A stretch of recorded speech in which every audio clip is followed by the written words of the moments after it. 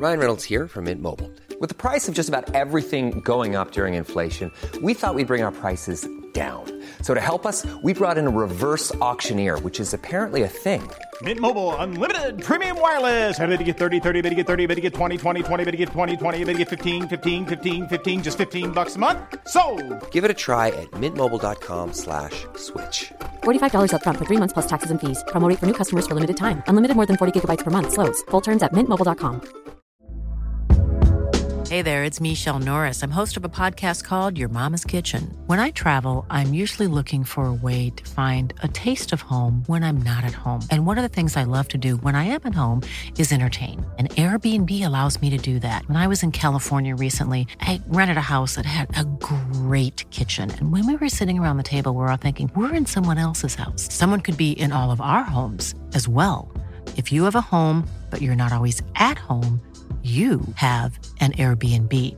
Your home might be worth more than you think. Find out how much at airbnb.com/host.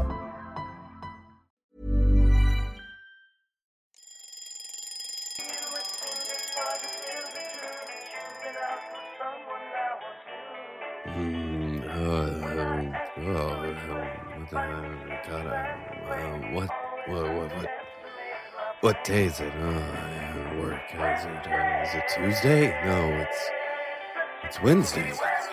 Wednesday.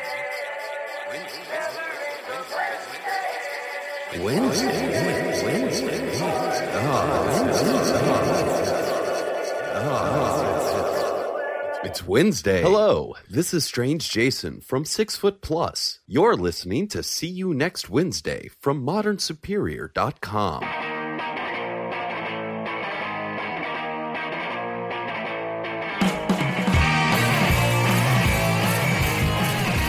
Welcome to episode 87 of See You Next Wednesday, a weekly pop culture and film podcast where a single die roll decides what movies we have to see. This episode is dropping on Wednesday, November 6th, and my name is Dan Gorman, and if you want to know what I do in a drunken stupor, you have to ask the right questions. Very nice. Very timely. My name is Casey Lyons, and I've always admired your tart honesty and ability to be personally offended by broad social trends. I'm Greg LeGros, and Garpit Bonky. Oh, man, we got such a good episode. Yep. So much to talk about. We're going to talk about a bunch of movies off the top, talk about some new ones, some old ones. We're going to play Film Roulette later. We watched Dallas Buyers Club, a.k.a. Matthew McConaughey Can't Catch a Break. We also watched About Time. We're going to talk about some Pearl Jam, roll for some movies for next week, and then get into some fun stuff at the end of the episode. Yeah. We're going to do all this. It's going to be fun. It's going to be real fun. We're going to get into it. We're going to get real into it. Here we go. Real quick message off the top from us to our listeners. We are planning a screening at Kitsch in Toronto, Ontario. It's a bar at Dufferin and DuPont. On December 1st, you're going to be able to come out, drink beer, and eat nachos and watch a VHS copy of the Chuck Norris masterpiece Invasion USA up on the big screen. It's a free event. I've never seen Invasion USA. Okay. It has an enticing cover. I had like a intense moment of like, I hope people think this movie is as ridiculous as I do, because it's a Canon Pictures film, and it's right smack in the middle of the 80s, 1985. So you're coming off of like Vietnam movies, and you're moving towards like Red Dawn, kind of like xenophobic. Well, and all Chuck Norris movies are ridiculous. Yeah, all of them. In this one, he has a pet armadillo at one point. Oh, wicked! But it also has Richard Lynch doing the best bad guy ever. He's just so like eating the scenery in this movie. This is very exciting. And it takes a bit to get going, but it's fucking awesome. That's all right. They blow up everything at the end of this movie, and it's a free event. Including Chuck Norris? Almost. But I picked it for December for the first month of this screening series because there's a really pivotal Christmas-based scene. And that's a Sunday, right? Yeah. December 1st. What time can people go there? Show up at 7:30. The movie will start just after 8. It's free to get in, and then we're going to be fucking drinking and eating nachos. Hey, stop swearing, Dan. Yeah, fucking talking however we want. None of our parents are going to be there.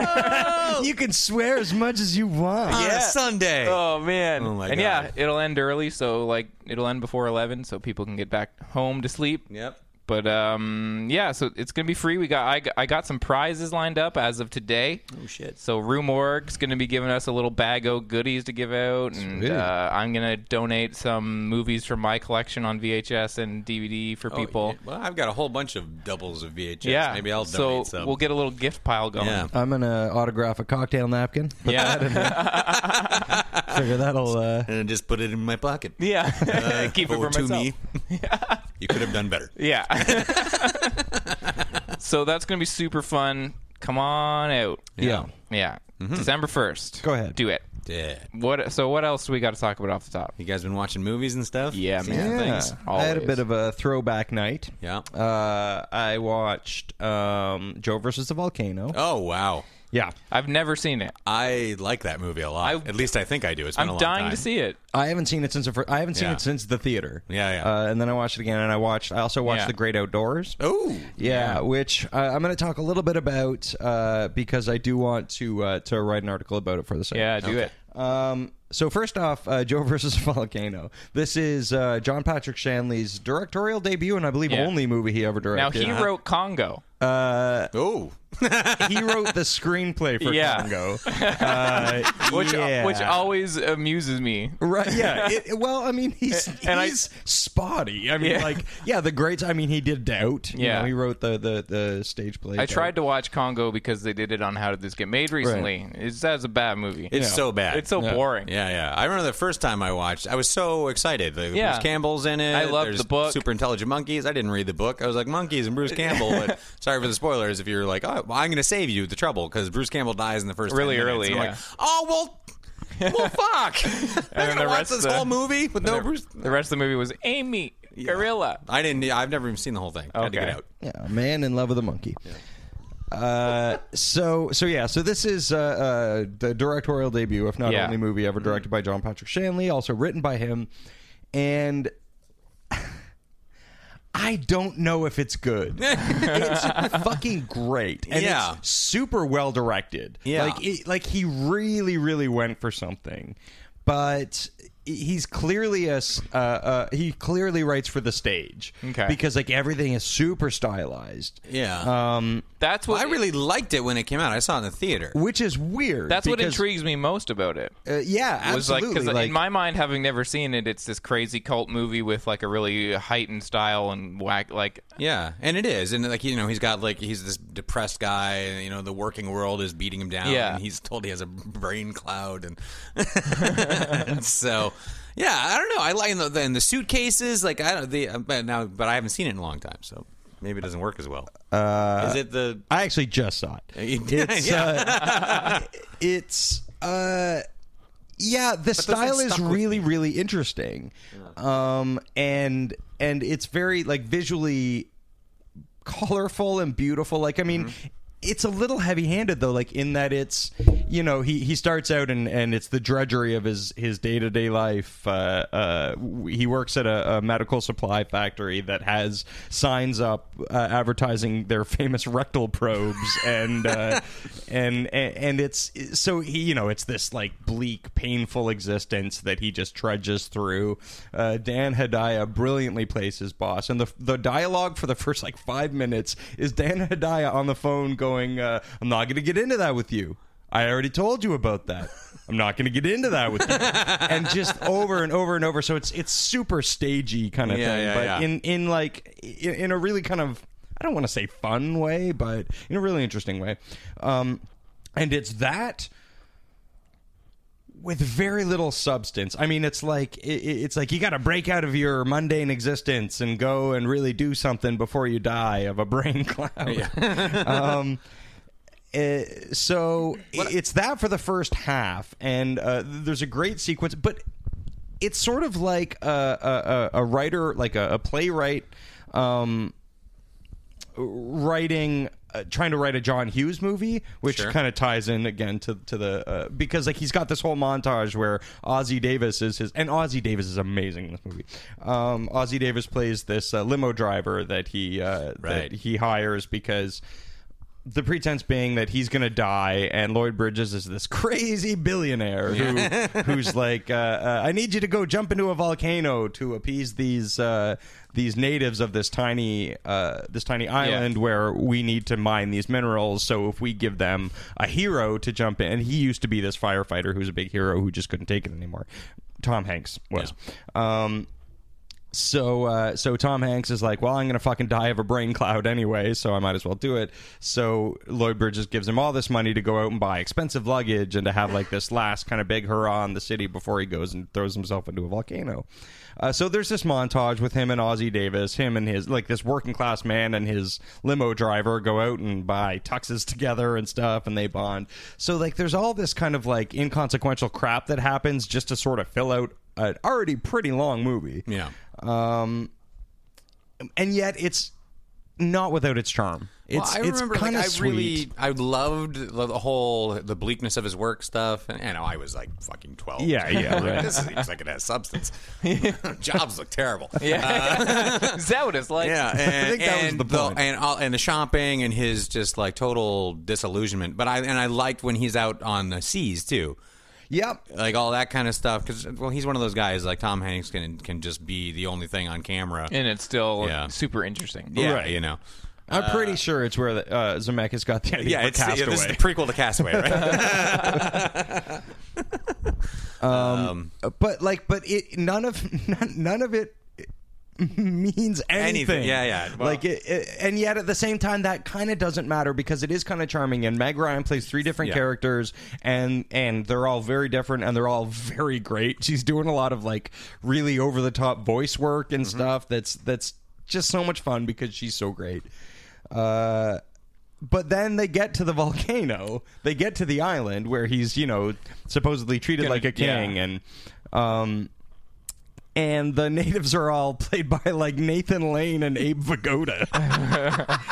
And they mentioned they like orange pop or something. They love orange pop, orange soda. Yes. So they and it's mentioned early that these natives were settled by. They were half Jewish or something, and then have something else. I can't remember, but they have like this tribal song that's basically "Hava Nagila," and I'm like, all right. But yeah, so then, as you would expect, he gets to the island and realizes that life is precious, and then the God. That he probably should have gotten a second opinion on a brain cloud. Yeah. And so I don't know if I should spoil the ending. This is a movie from fucking years ago. Well, I'm going to see it. All right, so I won't spoil the ending, Yeah. but as you would imagine, things work out in a certain way. Yeah. But yes, stylistically, it's super interesting to watch, but at the same time, not a good movie. Yeah. It's fun. It's fun to watch. Where'd you watch this thing, on the Netflix? No, I watched it on the DVDs. All right. Oh, nice. Yeah. I'm gonna watch it eventually. And then you watch The Great Outdoors? And then I watched The Great Outdoors, which I don't have a clear indication as to whether this is a good movie or not. I think it's... I don't know. Dan and I were talking before we started. It's a troubling movie because it's one of those movies you remember really, really fondly, but then you watch it now and you're like, well, there's still things in this movie that I think are legitimately and brilliantly hilarious. There's crap in it too, but there's also a lot of stuff. Well, it was the end of the 80s. But what I mean, I feel like it's a movie that does exactly what it sets out to do. Absolutely. It sort of bridges the gap between John Hughes' angsty teen Molly Ringwald movies and his Baby's Day Out period. Yeah. Where it's just supposed to be a late 80s madcap comedy where people go water skiing against their will. Yeah. And then raccoons have subtitles. Yeah, right. I forgot about that. Lips and assholes. Yeah. But I think there's really good stuff in that movie there's so too. much. I think it's maybe the last solid thing that Aykroyd did. comically. He's so good. He's really funny. Yeah, that so scene where on he has to explain, he on the watches deck or whatever? John Candy calm his kids down after the scary story. Oh, my And so he God. goes to do it to his daughter. Yeah. And he tells them the story of the fucking guy who murders a family. It is so man, fucking. it's really funny. Perfectly performed Yeah. too, and the writing is great. Like, I mean, it's another clever script from John Hughes. No, I watched the shit out of that as a kid, and I still do put it on every once in a while. Oh, sure. But there are these little things, and I wonder if these have more to do with, like, we got to cut the script down a little bit because, like, there's the guy who's been hit 666 times by lightning. or 66 times by lightning, and then that pays off in one little scene where he just gets hit by lightning. Yeah. And it's kind of like, well, couldn't you have thought of something to do with that? You just wanted to have someone hit by lightning, I guess. So there are those little things that are just like that didn't need to pay off or be in here at all. But I think it has enough memorable scenes Definitely. to be it absolutely does. positive film. Yeah. You know? The scene where they dress up and go fight the bat. Oh, that's is fucking amazing. Yeah. It's one. It The definitely. steak eating contest. Is Yeah. great. Oh, fucking genius. Yeah, So I think. John Candy's just he was pretty good. Yeah. Oh my god! Like I it think- really shows you like how brilliant he is at delivering John Hughes. Yeah. Like, I mean, Uncle Buck, and then Totally. this movie, like, And- he's the perfect second muse, I think, Yeah. for John Hughes. I think the stuff that works in the Great Outdoors lands in the John Hughes category of stuff that like would go along with how like because John Hughes started in like the National Lampoon and he had that whole essay that was Vacation that got turned into the Vacation films, and I feel like this movie is almost like half of an extension of that because it kind of has that like heightened reality of things that could have happened to you because like I went to a cottage with my family and there was definitely points where there was a bat in our cottage, and Right. that's kind of like it's rooted in some sort of a truth and then heightened, and I feel like there is a lot of that in this, but it also has the stuff that he got to, like you said with Baby's Day Out, where it was just like, well, now I've just taken away the truth from it and left the heightened like baby on a girder. You know what I mean? Like there's no truth in like that baby's on a girder. Baby on a girder genre. From like, well, that's the whole thing. Like Baby's Day Out is just like a video game. It's like this baby's just like going through the city and it's like everyone's Baby reacting. Frogger. There's no emotional truth at the bottom of it, whereas like half of the stuff that works in the Great Outdoors does. No, but I mean, I think. I think half of it does, but I think that's what makes it kind of a fun, complete movie for me. Is that I kind of like that John Hughes had those kind of like emotional truth kind of movies, and then he had those kind of like just wacky, everybody falls down and gets hit in the nuts a lot, because I still think that the writing made those movies substantial enough. I think the Great Outdoors overall, I think because it has that stuff, works. But I think that like the guy getting hit by lightning is kind of like the other side of it, where it's just like, couldn't you have had something to that? Like, yeah, exactly. Like, how did that not pay off in a more interesting way? Like, hey, this guy's been hit by lightning a bunch of times, and then he just gets hit by lightning. Later, he was known to crack out a script in like a week or something, you know. And so I think he probably had an idea, then finished the script and was like, I went, oh fuck. I had an idea. I don't know. Yeah. Oh well, they can't find the kids at the end, so let's just make it a rainstorm. But yeah, I mean, it's fun. I kind of want to talk about it in the article. I kind of want to talk about it like in terms of John Hughes' overall work. But yeah, it's so. I don't know if it's inherently watchable because I watched it so many times when I was a kid. I think it is. I think it's good for almost any age group, like 10 and up or so, maybe younger even, but because you can relate to something in it. I think everybody can. And it has more good than bad. It's not in the upper echelon of Hughes movies. It's no Breakfast Club. It's no Planes, Trains, and Automobiles. No. It's no Uncle Buck.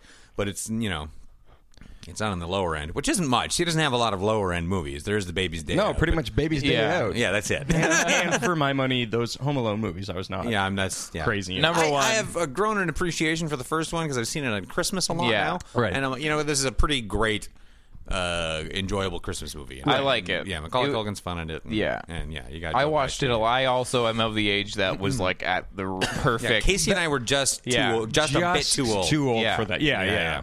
Totally. I can totally understand that. What have you been watching, Greg? I did a little nostalgic catch up that I was so excited when I stumbled across it on Netflix, and then I finally saw something that I've been meaning to see for ages. Okay. I'll start with the more current one.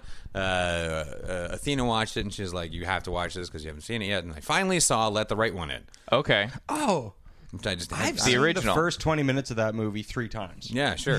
Oh no, wait, sorry. Is that the original? The original. Yeah, Okay, Yeah.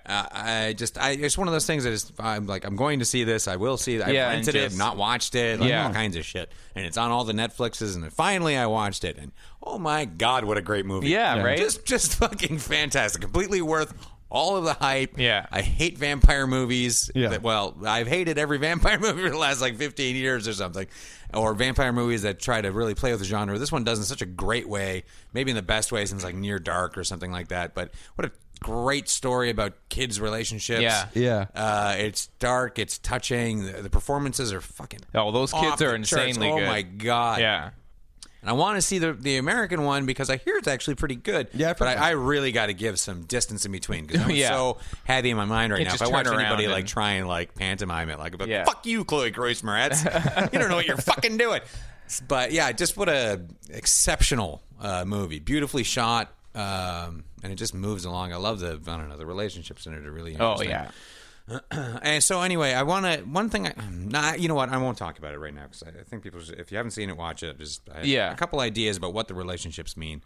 And it's a thought-provoking movie. I haven't stopped thinking about it for a week. My anecdote about that movie, and I don't know if I've ever told you guys this. I've told a lot of people this, but I went and saw that in theaters. I was so excited to see it, and it was saw it at the Cineplex, or one of the major theaters in Toronto.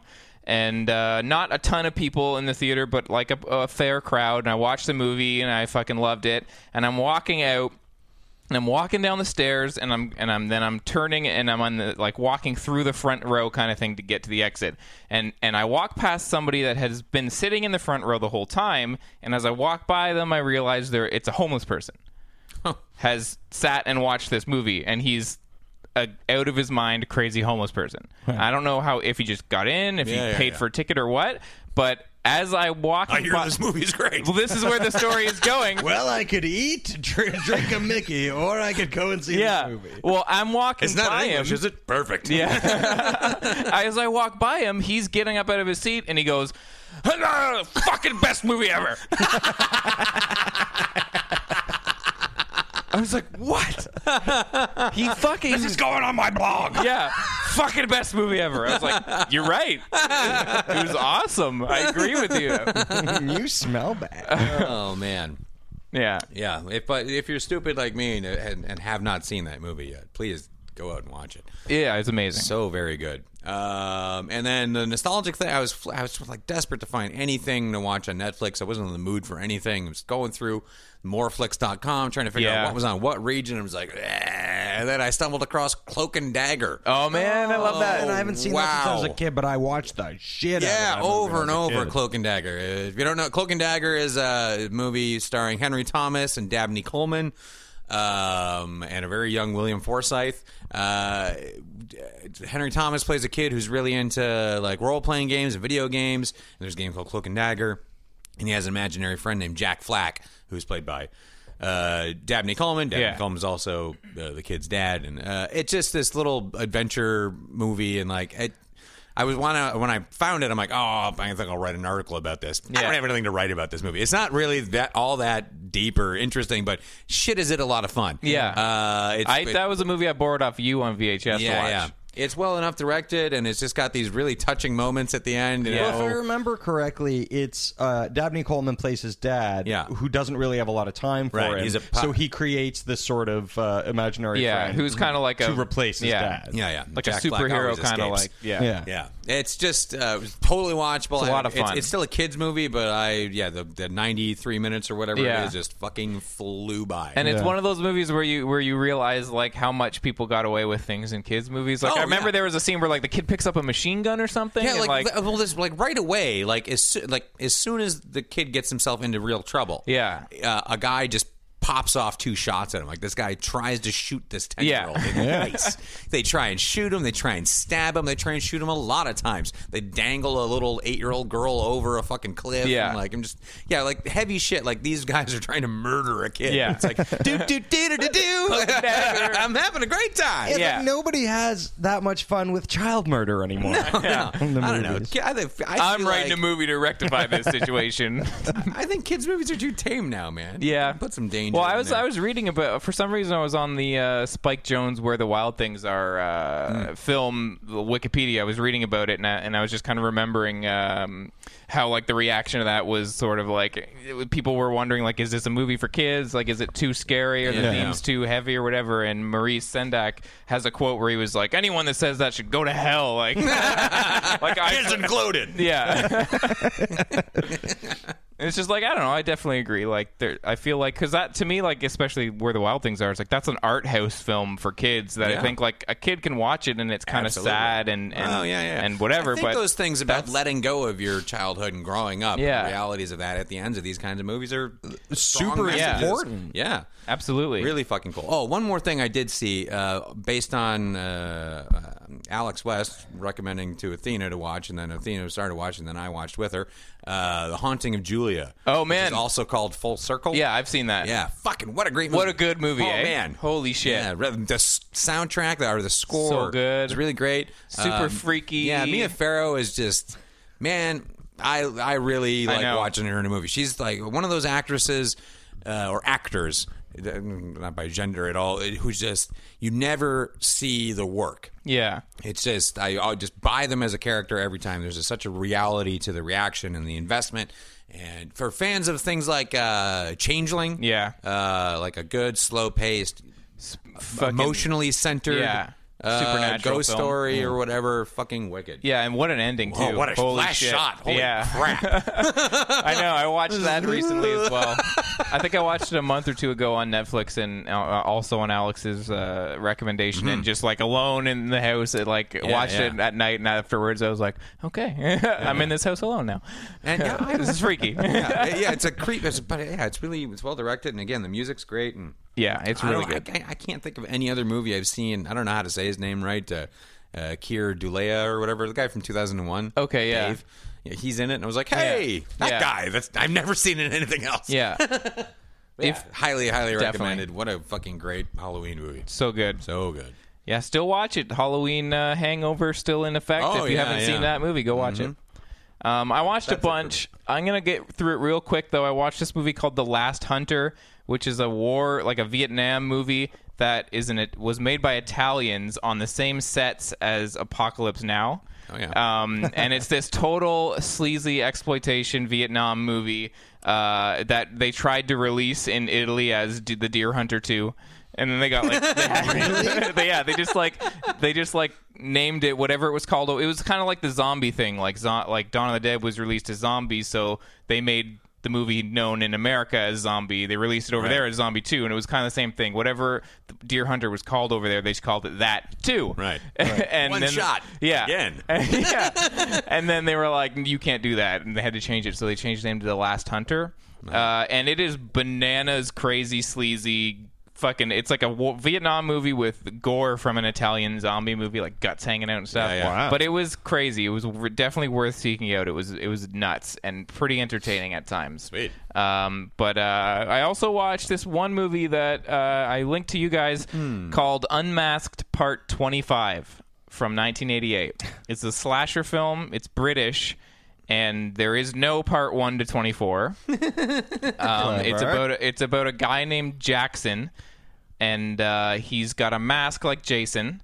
And in the film, like a hockey mask. Yeah, hockey mask. His name is Jackson. And his name is Jackson. Jesus. And in the movie, his backstory is presented as if he was Jason. It's like, I lived in America for a while. People thought that I drowned. I've been over there like killing people, and now I'm back in Britain. And, basically it's a slasher movie that starts with a series of really gory kills, and then he meets a blind woman, not unlike Toxic Avenger, and falls in love because she doesn't know that he has a mask or is deformed or whatever. And it's basically the whole movie is him, struggling with this relationship and, I want to, not kill people, but, I've kind of like been turned into a monster and I don't want to kill anymore, but I like it's in my blood, and it's like oddly Shakespearean at times, and it's funny, and it's really cool. That's amazing. So it doesn't outright say that Jackson is Jason. No, but there's also like everybody in the movie that? recognizes him as like, you're the guy from those movies. You're the guy from like in this reality of this film. There's also like a series of films on not unlike the Friday the 13th movies, right? Called like The Hand of Death or something, Part 6. And so there's he's meeting people in the bars that are like, oh, you look like that guy from like those murder movies and stuff. It's kind of wacky, and there's some stuff that doesn't play super right, but it's a funny, way ahead of its time movie. I like yeah the playing with that sort of like, oh, wink wink, it's sort of Jason. Totally. And like there's literally parts where like he's about to kill some woman and she's like, please don't kill me, and he's like, oh, like everyone says that, like, you know, like you can try and run away, but like you're just gonna trip on a twig and then I'm gonna get you anyway. And she runs away and that happens, and he's like, I told you, and then he like brutally kills her. It's like pretty funny. Awesome. It's on the YouTubes. Unmasked Part 25. I think it's from 88. Awesome. You should watch it. Yeah. Is there any reason it's Part 25? No, I think that's just another play on like because there were so many sequels. Yeah, commenting on the slasher stuff. Yeah, go check it out. I like some half-ass satire. And the first opening like 4 or 5 kills are fucking gory as hell, and you're just like, this would be amazing in any slasher movie. Let alone. Yeah. Sweet. Yeah, it's Sounds interesting. about right. Sweet. So, does that mean we're going to get into some film roulette? I think it sounds all right. Well, let's go.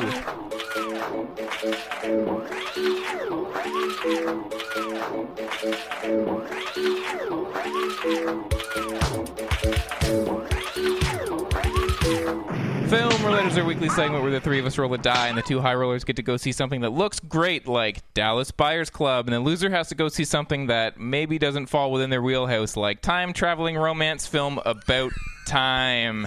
It's about time one of us talks about this film, but the loser gets to give the winners an album to listen to for the rest of the week. 2 of us listen to the new Pearl Jam album. That's how we play. We're going to roll later for the movies for next week. So, Dallas Buyers Club. Yeah. Casey and I went and saw this film. We sure did. And got some buzz at a TIFF. I heard it's been like, I saw the trailers for this and was like, damn, we need to see this movie. Yeah. Like, Matthew McConaughey, Jared Leto, just fucking dropping all of the pounds off for their roles in this film. They are thin as shit. Oh, my God. Everybody in this movie, their weight adds up to my weight. Yeah. It's insanity. Yeah. I'm going to say, I have to think about it a little bit more. I think this might be one of the best movies of the year. Okay. That's like, holy shit. Yeah, I really liked this movie. I think it's a really great story, super powerful, amazing performances, but I felt like there was something about it that just didn't go over the top to like, I absolutely loved it, best of the year territory. Really? I felt like there was... The performances in this film were amazing, and I felt like they kind of buoyed a like good, not amazing script. See, that's what I kind of liked about it. I kind of like, without question, the performances are, well, I mean, Jennifer Garner's good. She's she good. Just she's not given that much to do. Yeah. Fucking, I don't like Jared Leto. I generally find him kind of distasteful. He's amazing in this movie. Yeah, he's good. This is the best thing I've ever seen him do. There's a shot of him in this movie from like the side when he's not wearing a shirt, and I was like, Jesus. where are your organs? Yeah. I don't know what you, like, you took them out. Paper thin. You took them out and put them somewhere, and then we're in this movie, and someone's going to put them back in, right? Commitment to the bit. Yeah. Yeah, I thought McConaughey, like, I don't great. know. I don't like to think of roles in terms of, oh, well, this is an Oscar contender. Because, you know, Oscar or Schmoscar, but... I don't know. I think he's been better. I think he's amazing in this, but... I feel like I really loved... Because it's one of those sort of transition movies. Like, okay, so basically, it starts out, he's this sort of rodeo guy, who like fucking loves drinking and loves pussy. Yeah, super homophobic. Like super homophobic. Like does all sorts of drugs and drinking and just like fucks prostitutes all the time. and as a result of this, he contracts AIDS. Yeah.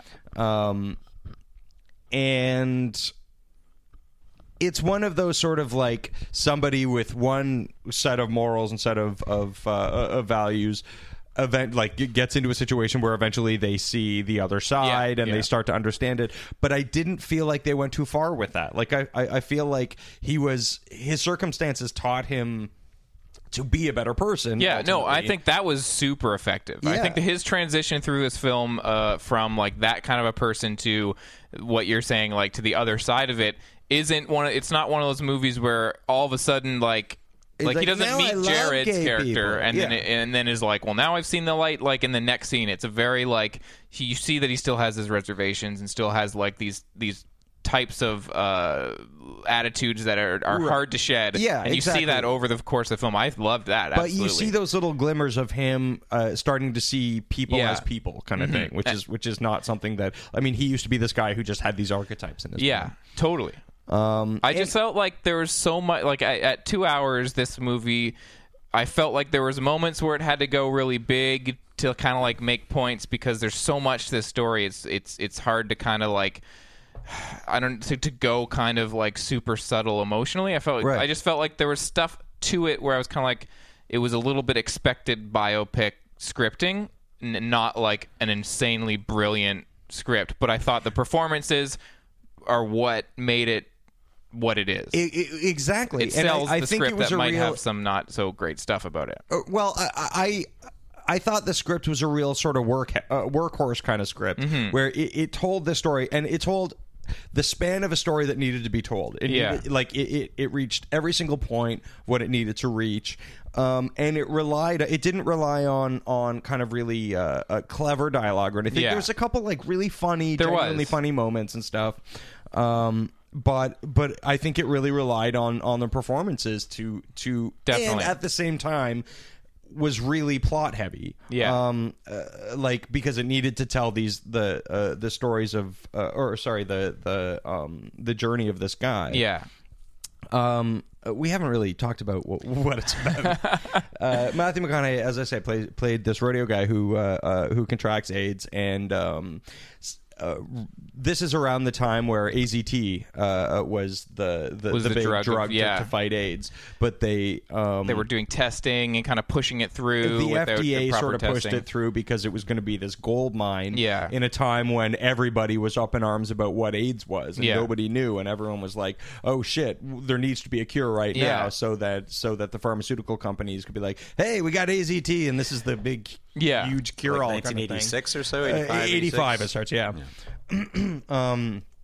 And so Matthew McConaughey kind of like realizes through his own research, which I thought was really cool, like that his character kind of like goes to like his own public records and stuff. I loved how it was kind of like he saw the problem and then started to go and research it himself, and then through that ends up kind of creating this thing called the Dallas Buyers Club, where he's got all these alternative medicines that he's not selling. He's charging monthly memberships to kind of skirt the law, so people so it's can this get what they technically need. legal thing with certain illegal practices thrown in, kind of thing. Like he'll go to Japan to get what was it? It was interferon at the time, which was not legal in the States. So what I loved about it was he was this ultimately horrible, selfish human being who's this total dick who begins this crusade and helps, thousands and thousands of people based on his own self-preservation, and through that slightly starts to see the plight of other people and starts to see that gain some sort of satisfaction from helping people. There was something, and it wasn't too heavy-handed. There was one or two. I don't know. There was definitely one or two things where I was kind of like, I don't know about that. You're really going for the heartstrings. There was one scene in particular that I feel like I can't spoil, but I kind of want to, but I'm not going to. But there was just, I don't know how to say it to get Casey to know what I'm talking about. But there was one scene where blink twice for yes. Where there's one scene where like some effects were used. And I was kind of like, I don't know. There was one weird scene that was kind of like a big pivotal thing, and I felt like was a little on the nose. I just felt like I absolutely really like this movie. I think it is one of the better films of the year. I think it's a movie that is in limited release right now in Toronto, and anyone that loves movies has to go see this. I think it's really good, and I think the performances are amazing. Yeah. But I just thought there was something that I don't even know. I can't even really put my finger on that made it not be like, I don't know, that didn't send it over the top into like, that was brilliant, and I walked out like bewildered. Right. See, I totally did. I thought like all of the elements for me were sort of elements that maybe shouldn't have fit together. Like again, there was this really strong character work, but it was also very rooted in reality. The camera work, it was very like cinema verite, little documentary absolutely, style, like super documentary style, super kind of not shaky cam to the point of like, look, our cameras are shaky. It almost got me a little motion sickness with some of the camera. Sure, I could definitely see that, but. You're right. It does kind of. It doesn't go too raw. No. To be like, look how gritty this story is. But it does have that. But at the same time, it is that sort of like storytelling of like, we're telling a very specific story, and we want as much of the truth of the story as we can fit in there. So it goes, this happens, and then this happens, and then this happens, because it's telling a true story. Yeah. You know, it doesn't have to rely on plot points because it just relies on the truth. Yeah. Steve Zahn's in there.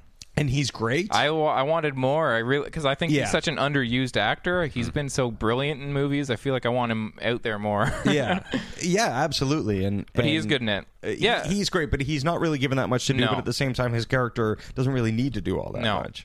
And I have to say, Matthew McConaughey is really I think good. This is the best thing I've ever seen him do. What a turn he's made in his career. I know. 2-3 years? Yeah, seriously. like mid-movie. Like, oh, sorry. Whoops. It's like, he's just atoning for failure to launch. Yeah. Sorry for Surfer Dude, guys. And Fool's Gold. Yeah. And a decade and a half of terrible. Right. terrible. Also, Ghost of Girlfriend's Past. Sorry about that. Yeah. Hey, what if I got AIDS? Is that gonna square things? He is fucking. He's good. His emotional base in this movie, which I hate to fucking talk about movies like an actor, but it is phenomenal, the work he does in this Definitely, movie. I agree with that. I just blows my mind. Yeah, definitely. I think this is one of the better movies I saw this year, and I think you'd be crazy not to go see it and support it.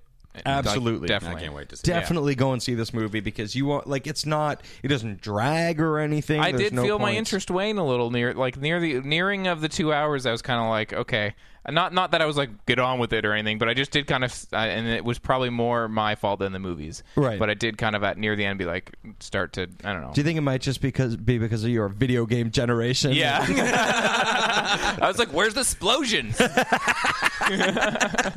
I thought AIDS had more explosions. Yeah. Give someone a plasma rifle on this thing. Come on. No, it was very good. I really did think it was a great film overall. Yeah. There was issues, but I'm definitely putting it in my top 10. It might move up to top 5. Yeah. To be continued. Yeah, maybe even top 4. After that, could be top 3. Yeah. And what's next after that but top 2? 2. Oh, man. Oh, my God. Yeah. Suspense. So Greg went. I had a great time. time. I went to see a time travel love story. Yeah. Called About Time. So this is about, from what I can see in the trailer. Yeah, it's about a guy who, on his 21st birthday, is told by his father that all the men in his family, if they get inside a closet, they can travel in time. They have to get inside a closet first. Or a cupboard, like some confined dark space, and then they can travel not forward in time, only to some place they've been in their lives. Does it have to be their whole body, or could they just put like a bucket on their head? And, I don't know. I didn't ask. But no buckets were used. It's always in an enclosed space. So, yeah, and it's a love story because our main character is just like, he's looking for the big love of his life. Yeah. And, so I went to see this movie, and I fucking loved it. Yeah? It's awesome. Nice. I'm so happy. It's just an unabashed love story. It's not cynical in any way. It's really charming and funny. I'm Bill so Nighy happy. is so good in it. I just sat in the theater by myself, just fucking delighted. Yes. That is so the happy. fucking best. I'm so happy about Me that. too, because when I saw the trailer the first time, like I saw the trailer in at the beginning of way back, I think, and I was like, oh no, I'm not supposed to like this movie. Well, I remember I was very cynical about the trailer in the last episode where I said, like, it seems kind of weird. Like, they kind of were selling it in a way where I was like, that seems weird. This guy's just manipulating, like so that women will like him. I feel like it could be kind of like... But it doesn't get ever in, like, to a gross area. Okay. It's not so he can, take advantage or anything like that. Like, he's looking for the real type of connection. I'm Sandra, and I'm just the professional your small business was looking for. But you didn't hire me because you didn't use LinkedIn Jobs. LinkedIn has professionals you can't find anywhere else, including those who aren't actively looking for a new job, but might be open to the perfect role, like me.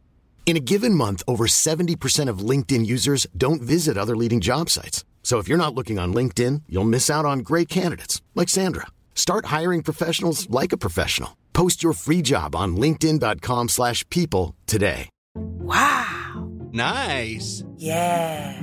What you're hearing are the sounds of people everywhere putting on Bombas socks, underwear, and T-shirts made from absurdly soft materials that feel like plush clouds. Yeah, that plush. And the best part? For every item you purchase, Bombas donates another to someone facing homelessness. Bombas. Big comfort for everyone. Go to bombas.com/ACAST and use code ACAST for 20% off your first purchase. That's bombas.com/ACAST. Code ACAST. And it goes along, and as I was like, right away, I'm like, I like how this is written. I like the direction. Like, first 2 minutes in, I'm like, oh shit, this is like not irritating. Yeah. And then as it was going along, and fuck, Bill Nighy is so good in it. As it's going along, it starts like you can feel it starting to go into very familiar territory. It's like, oh, what a bummer. I don't really want to do this, but I'll accept it because I know how these. But then it doesn't do that. It like takes all these interesting left turns in the. The carved out path of these kind of movies. I'm like, thanks for not fucking doing that, bud. That was wicked. Yeah. And it's a total love story, like boy meets girl and all that kind of shit. And it's a wonderful love story in that sense, but it's also a fucking fantastic love story about fathers and sons. Just so great. And in a year where there's been such heavy movies about child-parent relationships like The Place Beyond the Pines and Only God Forgives, that to have something that's just so fucking delightful. Yeah. It was completely refreshing. I just sat there smiling for the oh my God 45 minutes and like genuine laughs and like really touching moments. Like, yeah, absolutely one of my favorite things I've seen all year. Oh, that's so awesome. It's fucking we haven't had really? You would put this on your best of? I your loved this movie. Oh my Holy fuck, man. That's I'm so fantastic happy. date movie. Now I have a soft spot for chick flicks or whatever you want to call them. Sure. I enjoy them. Yeah. I enjoy a good romance film. But yeah, and it was just the acting across the board is great. And Bill Nighy was fucking fantastic. And that lead kid, I can't remember his name off the top of my head. He's from the Harry Potter. Apparently, I've seen almost all of those, and I don't remember him in it. But in Dread, he played the guy who works for Mama with the aura. Oh, okay. The ginger guy with the long hair. Yeah. His eyes have been. He's like the security. Mm-hmm. Oh, doesn't he play the two twins in the Harry Potter movies? Oh, maybe. Yeah. Sounds right. Yeah. He's fucking great. I knew something about Harry Potter. And he did great, buddy. Rachel McAdams is charming as hell in it. Everybody across the board is very, very good. The direction's good. The script is fucking fantastic. If you want to have a date movie, this is your fucking date I'm movie. really glad that you're saying it's super good and that it's a good date movie and that you haven't spoiled it because Alex and I are going to go see it. Oh, good. She was like, she was like, you should have lost. I really want to see that.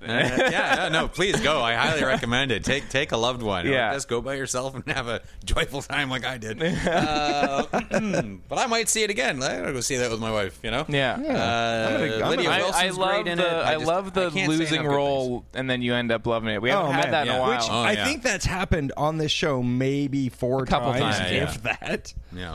It's never happened to me. I think it was the first time I saw The Loser and was like, this was great. Yeah. So, Well, that makes me happy. I'm such a strong... I walked out of there just in such a great mood. Yeah. Just like, what a wonderful, gray, shitty day this is. Yeah. Awesome. Yeah. Holy shit. about and it is from the same director of Love Actually, I believe. Yeah. Right? Oh man, yeah. Which is another one of those. As I was walking into the theater, I saw it at the Varsity, so I saw it with a bunch of old people who were also enchanted by this film. Yeah, that's where I saw Dallas Buyers Club, and they were all very sad afterwards.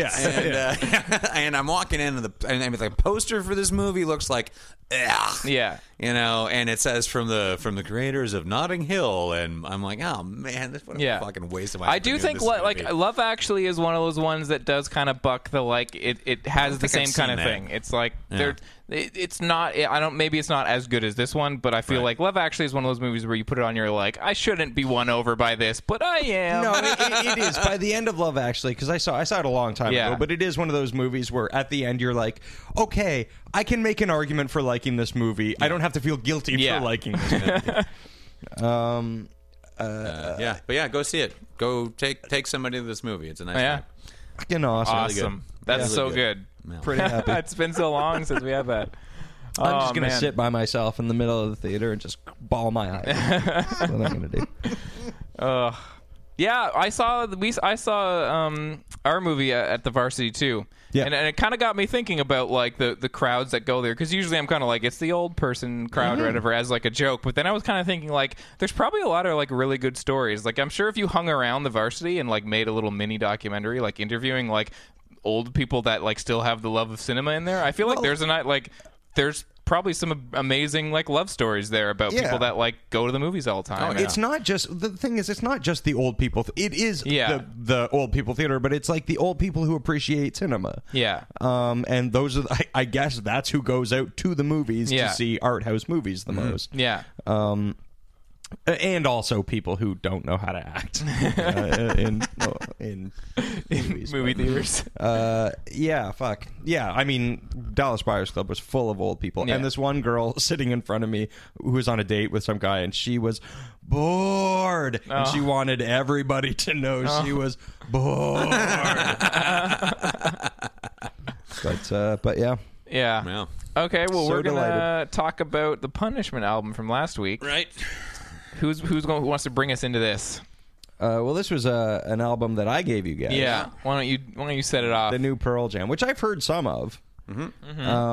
And now I've never been a fan of Pearl Jam. Me either. Well, I owned 10 when I was a kid, but you're supposed to, so that's why I own that. What 10 albums? What? That was not the context I was expecting. And from what I've heard, I gave it sort of a cursory listen, and it just sounded a lot like Nickelback to me. Yeah, well, see, I've never really listened to them as a band on a whole.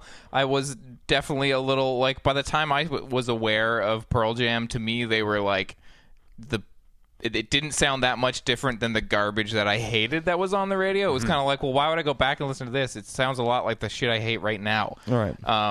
And so going to listen to this album, I feel like that's my stopping block, because I feel like there's probably arguments to be made about this album not being the worst album ever, which it isn't. But I was also like, it sounded like to me what you guys can't. It sounded like to me what it must sound like to you when I give you guys pop punk albums, where I'm just like, this is not anything that I will ever be able to like. You can't discern the quality from like a good version of this band, or because it was all Nickelback just like or Creed or something.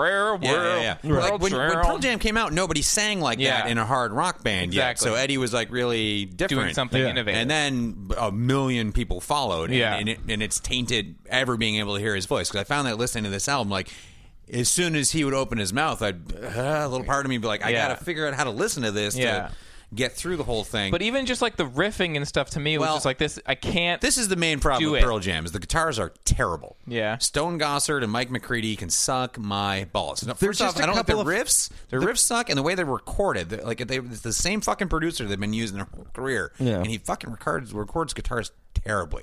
They're just limp. Empty. Like you said, it doesn't help that they write just boring classic rock. That's just leaning on the blues riffs. Yeah. Now, I do like some Pearl Jam. I've had a very touch and go relationship with them, where it's like I liked 10, and then I got really tired of 10, and I just checked the fuck out on them. But then somewhere around, like, I don't know, beginning of college or something like that, I kind of went back and checked some shit out. And I really like a couple of their albums. I think Vitology and No Code are very good albums. I don't really go back and listen to them, but it just kind of reminds me of a time period. Yeah. So I like it mostly for that. So I was trying to just listen to this as a rock and roll record or something, but Eddie sounds good. Like, he can still really sing. Yeah, but, man, these guitars are so empty. Yeah, once I heard a couple songs, I was like, all right. Yeah. And there's a couple of melodies on here, even his, that are just a little too boogie rocking. It's like, don't do this. Do not do this. Because they're a band that's not a very experimental. That's not the word I want, but like they aren't a band that stretches out too much. They aren't going to. They don't take any risks. Yeah. Right. And you know, that's why their central fan base will always be there because of this consistency of release. Because this album doesn't suck. No, it's just another Pearl Jam album. Yeah. And it's got a couple of, like, on songs like that first song that has that, if it doesn't have that in it, it's an okay song. Like the pre-chorus, chorus, and bridge are all fine, but when he boogie rocks, it's the fucking worst. And there's a couple of songs that do that. Now, after I saw About Time, I was in such a delightful mood, and I gave this another listen. I was like, this is all right. It's so okay. If you are a Pearl Jam fan or were one, this album's pretty good. Yeah, I can see that. There's quality time put into it and into their hooks. It's nothing new at all. Right. But if you're still a fan, then that's probably what you want. Yeah. If you were never a fan, you're never going to be. They're not ever going to do something new and different. And if you're like a cautionary fan like I am, then I listened to this for this episode, and I'll probably never listen to it again. Yeah. Right. Ever. I'll get drunk in 5 years and feel nostalgic and Be listen like, to what was it? Vitology. Yeah. Right. Yeah. Right. But that's it. Yeah. It was just. You're right. Like, it's not like I don't think I can say like this was the worst album ever. It's just like very certainly not something that I can do. I just like this is boring. And I read the AllMusic review for this, which had a point where it was saying like they're trying to be energetic, but it doesn't really play like it. Like no, there's a kind of like wrong. I think in AllMusic they say it sounds like a hollow energy, and it does feel. And I completely agree with that. It's just like they're trying to be like, yeah, we're back to we're young again. But I don't want you to do that, because if they would settle down and write a mature album, that might catch my interest. Yeah. Because like No Code is their most mature album, which is just like laid back. They were fucking clearly into a lot of Neil Young at the time. Yeah. And it's like, yeah, kind of do that, because it isn't fucking Boogie I don't know who that's for. Like, I don't want to, I don't know. People who were, 14 when 10 came out. I don't know if that's what they want right now. Well, music listener. Well, I think that most of boogie rock, like it's like car seat rock, like it's like people Yeah. who want to listen to some rock. They don't want to rock out, Yeah. but they want to still like feel valid or vital that they still listen to rock and roll. Yeah. but they have their kids in the car, kind of thing. Yeah. So, like I like think it rock. is, I don't kids? want to rock. Yeah. but- yeah, exactly. Like. I want a little bit of boogie rocking. Yeah. So yeah, like it's just safe, and I think it just lets people who feel like their life might be compromised, go, no, I can still rock it from time to time. Yeah. No. Mostly my problem with this album is the guitars. Yeah. And the production. The Yeah. boring ass, same fucking. Oh, production it's very. for- It's Jesus, 20 years now or something. Just try something else, man. Yeah. But what do feel I like know? This every time is their first album to hit number one in 15 But I years feel like or the something. last It's like also three a very or different like landscape now. Well, though. this is true. what was the album that came out with like the different squares on the? I feel like there was one That's that came No out. Code. Was that a With couple all the years little back? That's like 1996. No, there was one that came out in like 2003 or something, or 2009. It came out in conjunction with that documentary that they made. Maybe there was one that was fairly recent. I remember, like when I started hanging out at Rancho, it came out, and it was like, oh, best they've had in years. I feel like they've had a series of like this. No, this one. No, like Pearl Jam. Every time Pearl Jam releases an album, it's like the press is forced to say that best one in years. Just like every time the Stones put out an album, somebody says the best since Some Girls. Yeah. like every time. Yeah. Voodoo Lounge, totally the best. Yeah, since Some Some Girls. I'm in.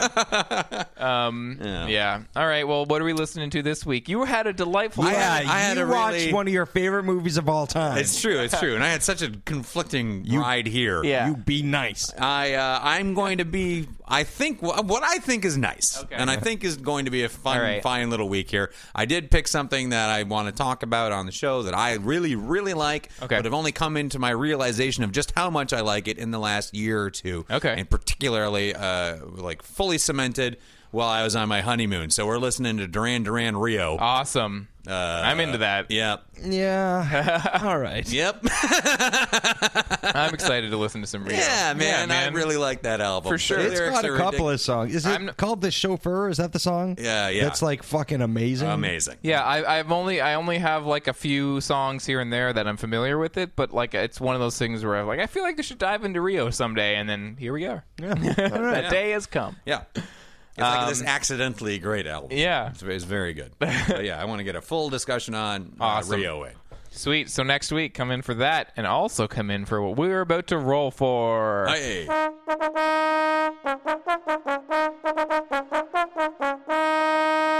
Thor 2's coming out. Yep. We gotta see Thor 2. Thor 2. Thor 2. I am Thor 2. I'm excited about this. I liked Thor 1, so... Oh, yeah, that's great. Yeah. Fun little movie. Yeah, I'm excited to see where they take it. Not the best of all of the sort of Marvel Universe movies. It kept me interested in a superhero that I don't give a fuck about. Yeah, totally. So goofy. Yeah. Just a really watchable kind of movie. It had issues, but yeah. And The Loser... The trailers look good. The Loser's gonna go see... Fucking loser. Some old dudes getting into some hangovers. Yeah. Possibly drinking some Red Bulls, doing things old people probably shouldn't be. Subverting expectations. Oh my God. I wonder if they understand the internet. Oh, man. That's right. Las Vegas. Yeah. Starring a bunch of people. I'm excited. The one thing I am looking starring a bunch of people. I am. If I was to somebody lose, told me, "Oh, you're going to go see a movie starring Robert De Niro, Kevin Kline, Morgan Freeman, and Michael Douglas," I'd be like, hell yeah. Awesome. Yes. What a great cast! Yeah. I like the thing that piques my interest about this movie is Kevin Kline. Absolutely, I feel like it's great seeing to see him back and in a comedy. But nothing else speaks. I love old man boner jokes. Yeah.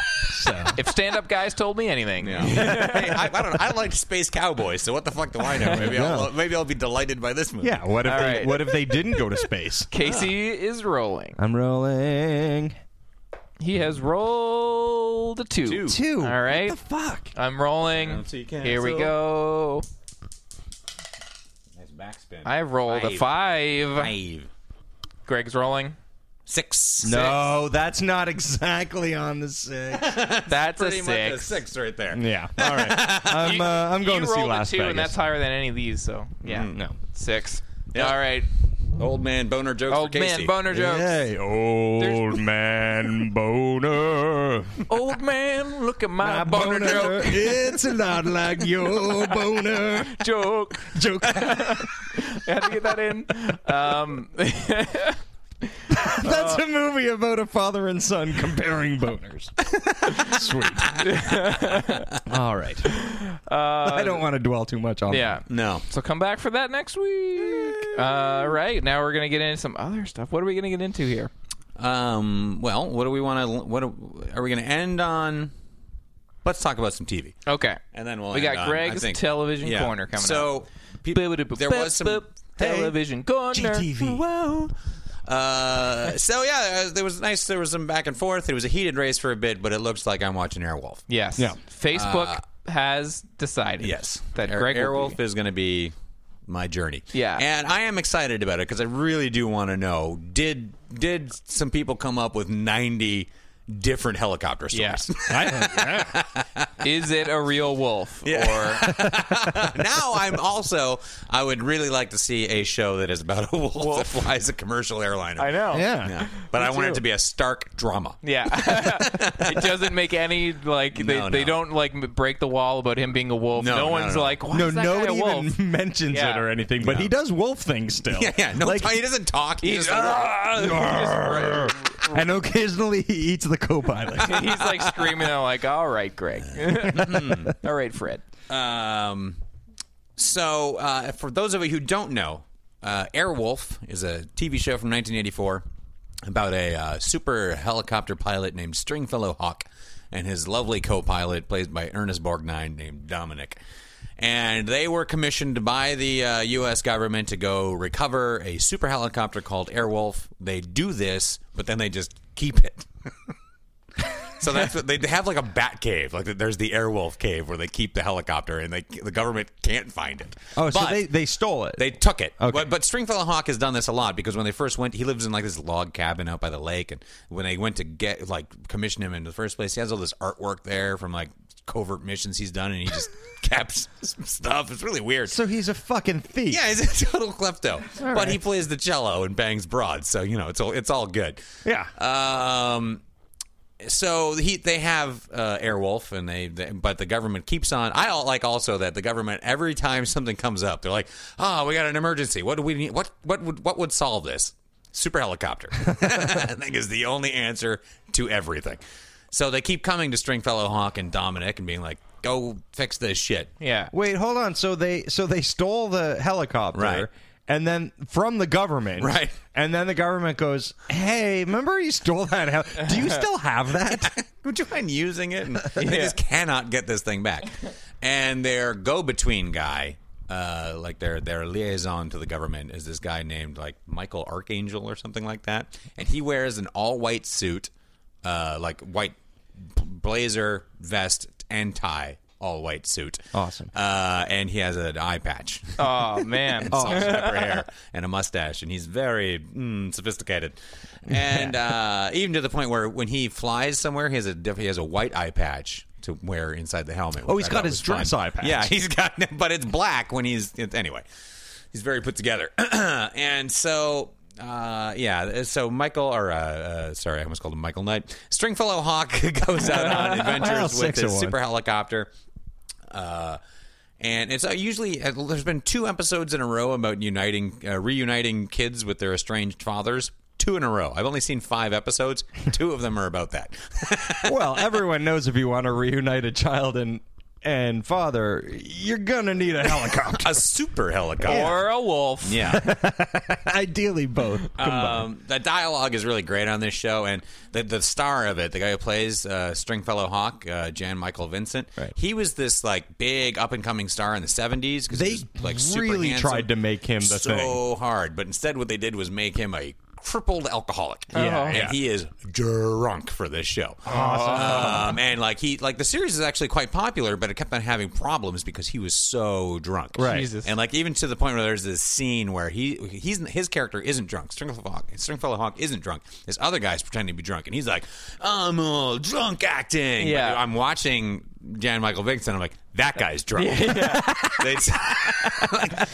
He's just got this like kind of sunk into his clothes, like kind of like hands in pockets, like slow saunter going on, just eyes barely open, half listening. I'm like, that guy's hammered right now. Yeah. Hey shitty actor, That's just drunk. act like the drunk guy that's next to you.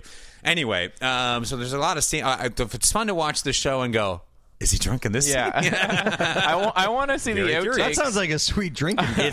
Right. I want to see the outtakes where like that scene where the pretend drunk guy like snaps out of being drunk, and then like the real drunk guy like snaps into not being able to like keep it, and it just like barfs or something. And cut. And the other guy's like, "Oh well, I think I'm going to my trailer." So the last episode I watched, these mercenary guys or whatever, everyone's funded by some foreign countries are bad. That's the moral of this show. Oh yeah, and that was the moral of the want 80s. Airwolf. So they know that if they get Ernest Borgnine trapped somewhere, Stringfellow Hawk will come with Airwolf to get him. So they shoot down Ernest Borgnine in this helicopter, but he has a stowaway passenger. It's this little girl who's trying to find her dad, played by Shannon Doherty. What? In 1984. And so there's a whole lot of weird dialogue and scenes between Ernest Borgnine and child Shannon Doherty, where they're telling each other stories and stuff like that. And Stringfellow Hawk comes with Airwolf, and he shows up to save them. And like this super helicopter, and like we're right in the beginning of the show. Like this is when you should really just see nothing but Airwolf kicking ass. But Airwolf flies in, and a guy on the ground shoots the tail rotor with a bazooka. And Airwolf's like, I'm out of here. And he takes off to go hang out in this little like Mexican village, and all these Mexican villagers help him fix Airwolf. It's really weird, and I think he bangs somebody there. Like they're really setting it up that he's going to bang this chick. But awesome. And her brother is like, "You like my sister?" Oh no! Wow, it's really strange. And of course, then he fixes Airwolf and goes and blows all these guys up with Airwolf. And I don't know. They set up the reveal on Airwolf in every episode the same way. And there's always it's a shot of him looking at Stringfellow Hawk, just looking deeply into Airwolf like he's in love with it, stares at it, the Airwolf music starts, then he flies around. And now 2 episodes in a row where there's the bad guy, one of the bad guys is like got a gun, Airwolf is totally bulletproof. Yeah. And he flies in with Airwolf and he's like in the cockpit, like Airwolf's like whoop, whoop, whoop, whoop, whoop, and there's a guy there with a gun who then eventually just throws the gun on the ground and puts his hands up to Airwolf like it is a helicopter. You're not, I don't know, no one's on the ground. And then Airwolf takes just run away. Not like he never takes the guy like into custody who's put his hands up like I surrender. Then he just flies away. So I feel like he flies Airwolf around looking to just demoralize him. Yeah. This is an emotional victory that fucks with people. Yeah. This is an emotional victory. I'm taking my leave. Yeah. Enough for me. I feel like this guy's learned his lesson. Yeah. He's not going to pick up that gun again. So, this show is totally fucking bananas. I feel like to start this off, what makes it super? What makes this copter that super? Pretty fucking cool. Right. It's this, I assume giant guns. Yeah, there's big guns. There's big rockets. It has like jet thrusters on the back. He hits like Mach speed every time. Like, oh, geez, we're in trouble here. So he goes, presses a button, and they show the super jets on the back of the Airwolf go, and then they just speed up the camera of the film. Just like, that's a really fast helicopter. Doesn't that sort of go against the physics of how a helicopter flies? Listen. Yeah, if you shoot something, like if you like put a bunch of thrust out of the back of a helicopter while there's something spinning on top of it, I feel like it's going to start to... Yeah, it's not called Aerial Helicopter. Right it's Airwolf. It's going to shoot it into the ground. I think. Super helicopters were like a big thing around there because there was that Roy Scheider movie, Blue Thunder. Yeah, I've never seen that. That's a good movie. There's all kinds of like they have a lot of they're addressing the growing women's movement and strong. They have the idea of strong female characters being there, but they totally undermine it every time. Like they're aware of that this is the mid '80s, so it's women's lib, and they're aware of it and being like, oh, look at that, we've acknowledged that this is a thing. Yeah. Now cook us some steaks. They never let it go anywhere. And like, oh, she's a super agent too. She's going to go undercover as a stripper, obviously. Yeah. Everything is just that, which is really so. It's a little sexist. It's a lot racist. The helicopters are Airwolf. super cool. It's that's their tagline. It's a little bit sexist. It's a lot racist, and there's a helicopter. This Thursday on Airwolf. Oh yeah, and the dialogue is just it's really, really pretty fun. You know what? I recorded a bit from the bad guy from this today. Oh, we got a clip. Sweet. I don't know how this will sound. Can we throw to the clip? I'm going to just play it off of my phone into my microphone here and see what it sounds like. This guy is talking about Airwolf, and the character of Stringfellow Hawk, and he says this to his little henchman fellow. All right, where are we here? And talk. Approximately here. Less than a minute later, he was here. He bounced across a ridge line right into our lap.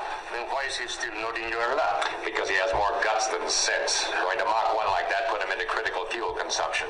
And his tail rotor was hit by a rocket. He kind of... Yeah. What did he say? His tail rotor was hit by a rocket. Well, it's hit by a rocket. There's a lot of stuff about Mach speeds, and he's more something than that, and a rocket. He said he wasn't even saying sentences. He was just saying tailspin, rocket. Yeah. Okay, but he said he has more guts than... Sense, okay. Yeah. That's not what it sounded like to me. That's what makes him dangerous. What did you think? He has more guts than sex? That's what it sounded like. I was like, hey, that does not make any sense. Unless I guess he's getting a lot of pussy. I don't know. Yeah. And then that same bad guy, he's like, well, next time we encounter Airwolf, we'll take him down because this time I didn't even get to use the leech. What's the leech? Oh, the leech? Yeah. That's a rocket that doesn't blow things up. It sticks to the whatever the vehicle is, and then it'll either release a gas or high frequency sound or both. Oh my God! So they designed it to maybe do both. things. I like. We that. don't even know. Yeah. In my mind, that character went from being like really, really sure of himself, like, "Oh yeah, the leech. Well, I'll tell you what that is. It's this. It could do one of these things, maybe. I could draw it. I don't know if I can explain it. Why didn't they just design it to do both things all the time? Yeah. Why does there have to be the element of surprise? It may do both. We don't know. So yeah, but of course, Airwolf saves the day, and he saves Ernest Borgnine, and Shannon Doherty gets to hang out with her dad, and everybody's happy again. Yeah. And then they'll come back tomorrow with more problems that can only be solved by a super helicopter. Yeah. So I didn't really get to. I was going to watch more so I could really talk about it. But again, we didn't really know what I was going to be watching this week so I watched a bit of this and a bit of The Blacklist, which is what we're not really going to focus on. Right. But I did watch more of The Blacklist, and I'll let you know about that time again if something interesting happens. Like the last episode, I saw James Spader melted Tom Noonan inside a bathtub. Sweet. Oh. Awesome. That is something I've always wanted to see. Yeah. In a TV show, and I gotta say, what, The Blacklist for trash TV is pretty good. Yeah. Okay, But I got really Tom like Noonan. James Spader. Yeah. Yeah. So that kind of helps. He's at his smarmy best. Yeah. And there's occasionally good writing on it, but it is just a silly show. As I've seen about 5 episodes, and there's not a ton to talk about, really. But if something like that happens, yeah, you'll bring it up. If you want trashy, hour-long procedural on TV, check it out. Yeah. It's fine. It's totally fine. Something else that's better than totally fine. Better. Is Breakfast Attack Swap Squad. Squad. I thought you were going to say Breakfast at Tiffany's. I'm like, I don't think that's Also, nice. Breakfast at Tiffany's. Yeah. Pretty great. Pretty good. Oh my God! Breakfast swap cage match, the cereal edition, whatever you call this. Yeah, Where Breakfast are at we? Tiffany's, Who's I told you. fighting oh, today's a very exciting one. Yeah. Count Chocula versus the Cookie Mickey Thief. Rooney. Yeah. Yeah. Versus racist Mickey Rooney. Oh, Count Chocula is just going to be really upset. Like, stop doing that impression. Yes. Serial characters, though. Yeah, Am I that's right? what we're doing. Where's the dice? Oh, the dice. Yeah. Right here. We got to roll for these guys. Yeah. Count Chocula, his weapon in Thunderdome will be 2. That's a Whistle. 2 is the whistle. But he vampire also with a whistle. He's got his fucking vampire fangs. He too. does. So if he gets close enough to the Anything Cookie else is- Thief, could he theoretically turn the Cookie Thief into a vampire? into a chocolate vampire. Yeah, into a chocolate vampire. What are the? I need to know what the habits and Yeah. stipulations are in a chocolate vampire. Okay, so the Cookie Thief has. Hold on, let me find that so I know. Cookie Thief has 5. Has the spear with a blade on the end of it. Ooh. All right, interesting. Well, that's good. And, Okay. and also, now I'm going to assume. Let's talk about what kind of vampire he is. Stake through the heart. Is this going to kill him? I feel like it has to be more chocolate related than that. Death by chocolate. No, but he likes chocolate. Yeah, he does. Because that's chocolate. like, it's like everything on the cover is chocolatey. I'm Yeah. assuming even his castle. Yeah. I don't think he would surround himself with something that he could die from. That's true. But does he kill people with chocolate? I don't think that. I don't think he's a murderer. Yeah. He's a vampire. I know, but he's like I a think friendly vampire. I feel like he's a very non-malicious vampire. Yeah, I've never seen him attack one of those kids. Yeah, he's always trying to give them vitamin. But I feel like he cereal. could. It is true. Maybe he wants to keep them healthy so they can grow bigger and fatter, And then eat 'em. and then drink all their eat blood. 'em. Yeah. There is something. He's a something vampire. sadistic going on. I think behind of the scenes. two of these characters, though, I think the Cookie Thief is the malicious He's one. a criminal. He's a fucking criminal. He's a straight up criminal. He's Yeah. dressed like one. Thief is in his name. I He's feel always like- stealing cookies from kids. And I feel like in the commercials, like him stealing the cookies He's is always he's like heisty, breaking and entering Yeah. into kids' houses and Yeah. stuff, and stealing their totally. fucking Whereas food. Count Chocula is always like, "Have this cereal. Yeah, I love you." He Count Chocula brings the cereal. Yeah. He doesn't break into your. Well, maybe he'll break in to give it to you. Yeah. but he's not like trying to steal. Yeah. He's not one of the He's not mascots like who takes the from Lucky the kids. Charms or Tricks. Tricks is, yeah. I feel like in the commercials, the children always stop his plan to steal the cereal and end up with it. Yeah. Yeah. Like, super quick side note, I just want to say I was dragged once to this poetry reading thing, which was the fucking worst. And you had to like go up on stage and do this prepared poetry that you had been writing. Yeah, which I was like, no, I don't. Okay, I happen to have 4 pages of poetry. Yeah, right. I feel like you've told this story in the podcast before, but I think it was the first 5 episodes. I haven't heard. I don't quite remember. possible. So yeah, it was this poetry slam thing. It was the fucking worst. And this guy got up and he did this whole power of positive thinking speech, and it was just deathly boring. And then the very last thing he said was, "Oh, and by the way, I was the voice of Count Chocula." And I'm like, "Oh, buddy, you really missed a fucking step with this." Yeah. You got to lead with that. Yeah, exactly. You lead with the fact that you're Count Chocula, and then it's all got to listening. be chocolate-related stuff. Exactly. Part of this balanced breakfast. Yeah. So how is this going to play out? I feel like the cookie thief isn't going to fuck around. And he's got a big spear. He's got the spear. That is made of wood. So I ask about the spear in the heart. I feel like the stake in the heart. I think he's got an advantage, or at least he has the means to kill a chocolate vampire. I think I'm torn about the vampire rules, about whether or not Choked on that one a bit. Like I'm really, really not sure about whether that, because I feel like, I don't know, in the candy commercial, like I feel like I should have watched the commercials. Like, has he ever been pelted with light and turned into a bat, or like has anything like vampire-y happened? Yeah, he turns into a bat, but it's like usually he starts off as a bat and like flies in to be like, "Hello, surprise! I brought you because diabetes."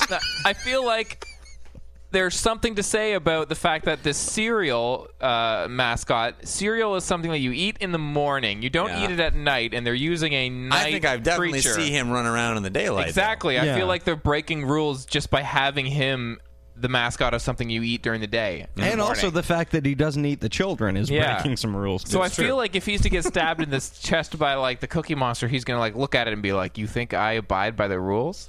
So is he... But then unkillable? what makes him a vampire? Like, there has to be some sort of traditional vampire rules. Are we to think that the chocolate is taking the place of blood in this chocolate vampire's life? I feel like if someone's... Yeah, if I didn't, like, that's what I would assume. He just loves chocolate so much that he has so much of it, he's like, well, I'll give some to these kids because I'm nice. I don't need to eat them. I have chocolate. I have so much chocolate. I can make a cereal I don't have to put vitamins in it and and give it to you. And maybe something with all the nutrients of chocolate has kept him... the nutrients. Has kept him... he's energetic, I think. Yeah, but it's kept him invulnerable to the sun. Yeah. Maybe that's what's fixed him. Okay. But I think beyond that, but he probably used started to just be a vampire I think who ate absolutely. people. Yeah. You think? Yeah. So I was thinking maybe other than the blood sun, is his kryptonite. What is? I thought blood? maybe like if you give him blood because he's a chocolate vampire. No, then he gets bloodlust. Okay. And then he reverts back and just becomes a regular vampire who Okay. will fucking kill you and your children. Yeah. So he's got the capability for murder. He's got teeth. Okay. I think the stake through the heart will do the trick. With Yeah. it. I'm fine not with saying that's happening immediately, but I think it's... I'm just throwing this into the ring right now. Yeah. Now, the Cookie Thief...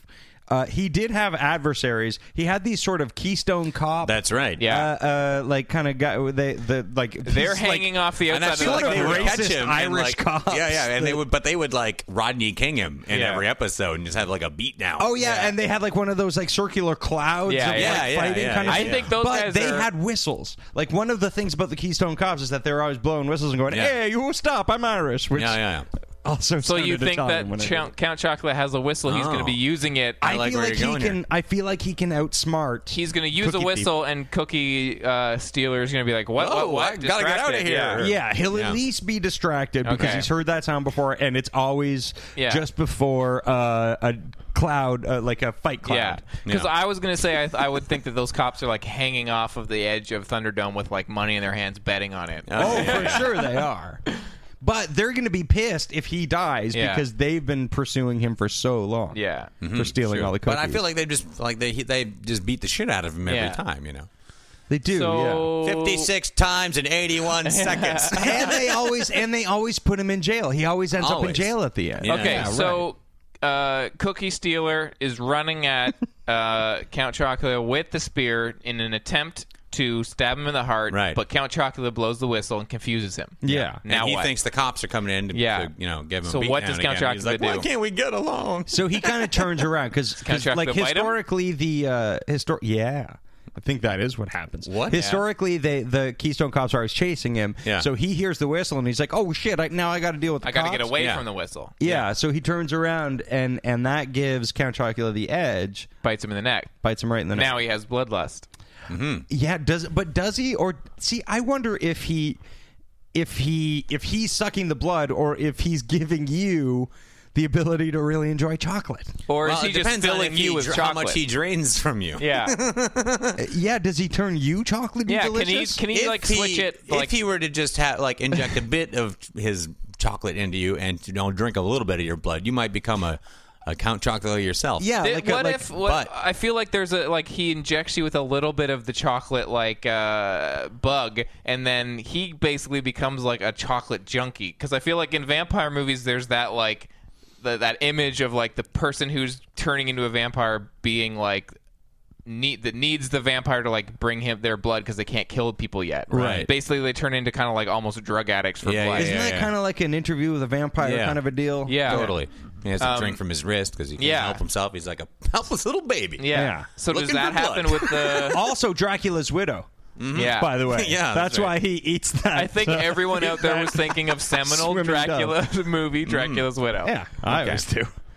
Does that happen if he injects maybe the cookie guy with he basically Well, I feel like becomes he'd be his slave? doing it just as a goof because then he can't wait. He's not going to turn him into a chocolate guy Yeah, with him. no. That's not- Exactly. He needs to get out of there alive too, so he's got to kill him. Mm-hmm. He does have to kill him, yeah. So maybe he just sucks his blood.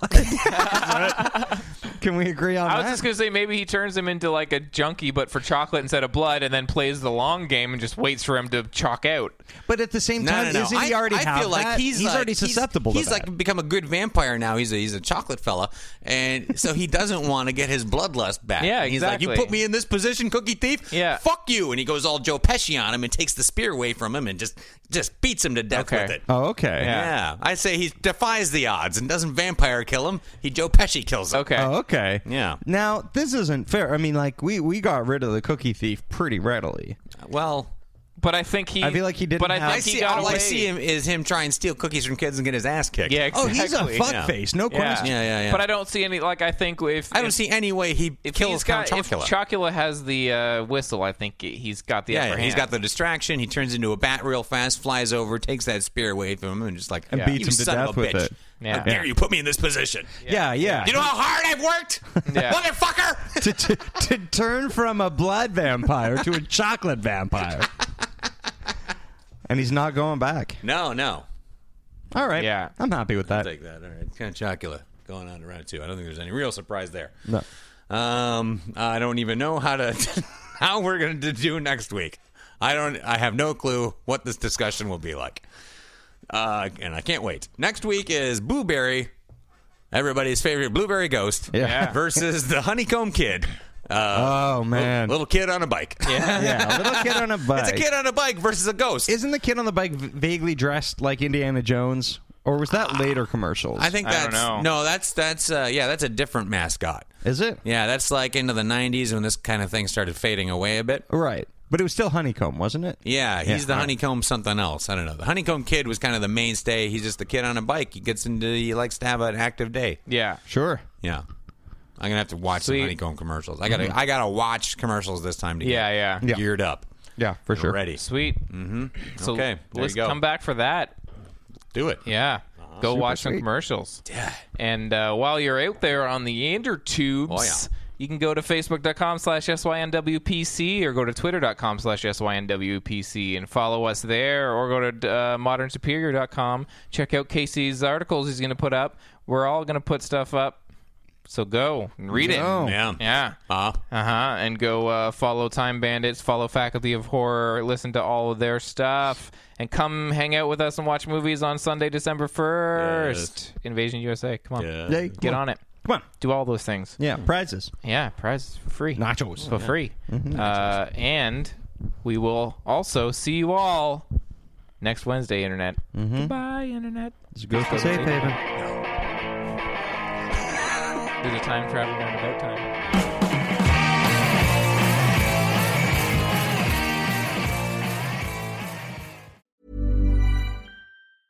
Mom deserves the best, and there's no better place to shop for Mother's Day than Whole Foods Market. They're your destination for unbeatable savings, from premium gifts to show-stopping flowers and irresistible desserts. Start by saving 33% with Prime on all body care and candles. Then get a 15-stem bunch of tulips for just $9.99 each with Prime. Round out Mom's menu with festive rosé, irresistible berry chantilly cake, and more special treats. Come celebrate Mother's Day at Whole Foods Market. Planning for your next trip?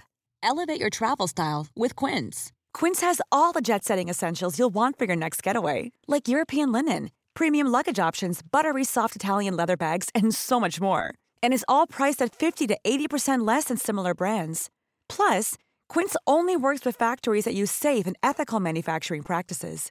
Pack your bags with high-quality essentials you'll be wearing for vacations to come with Quince. Go to quince.com/pack for free shipping and 365-day returns.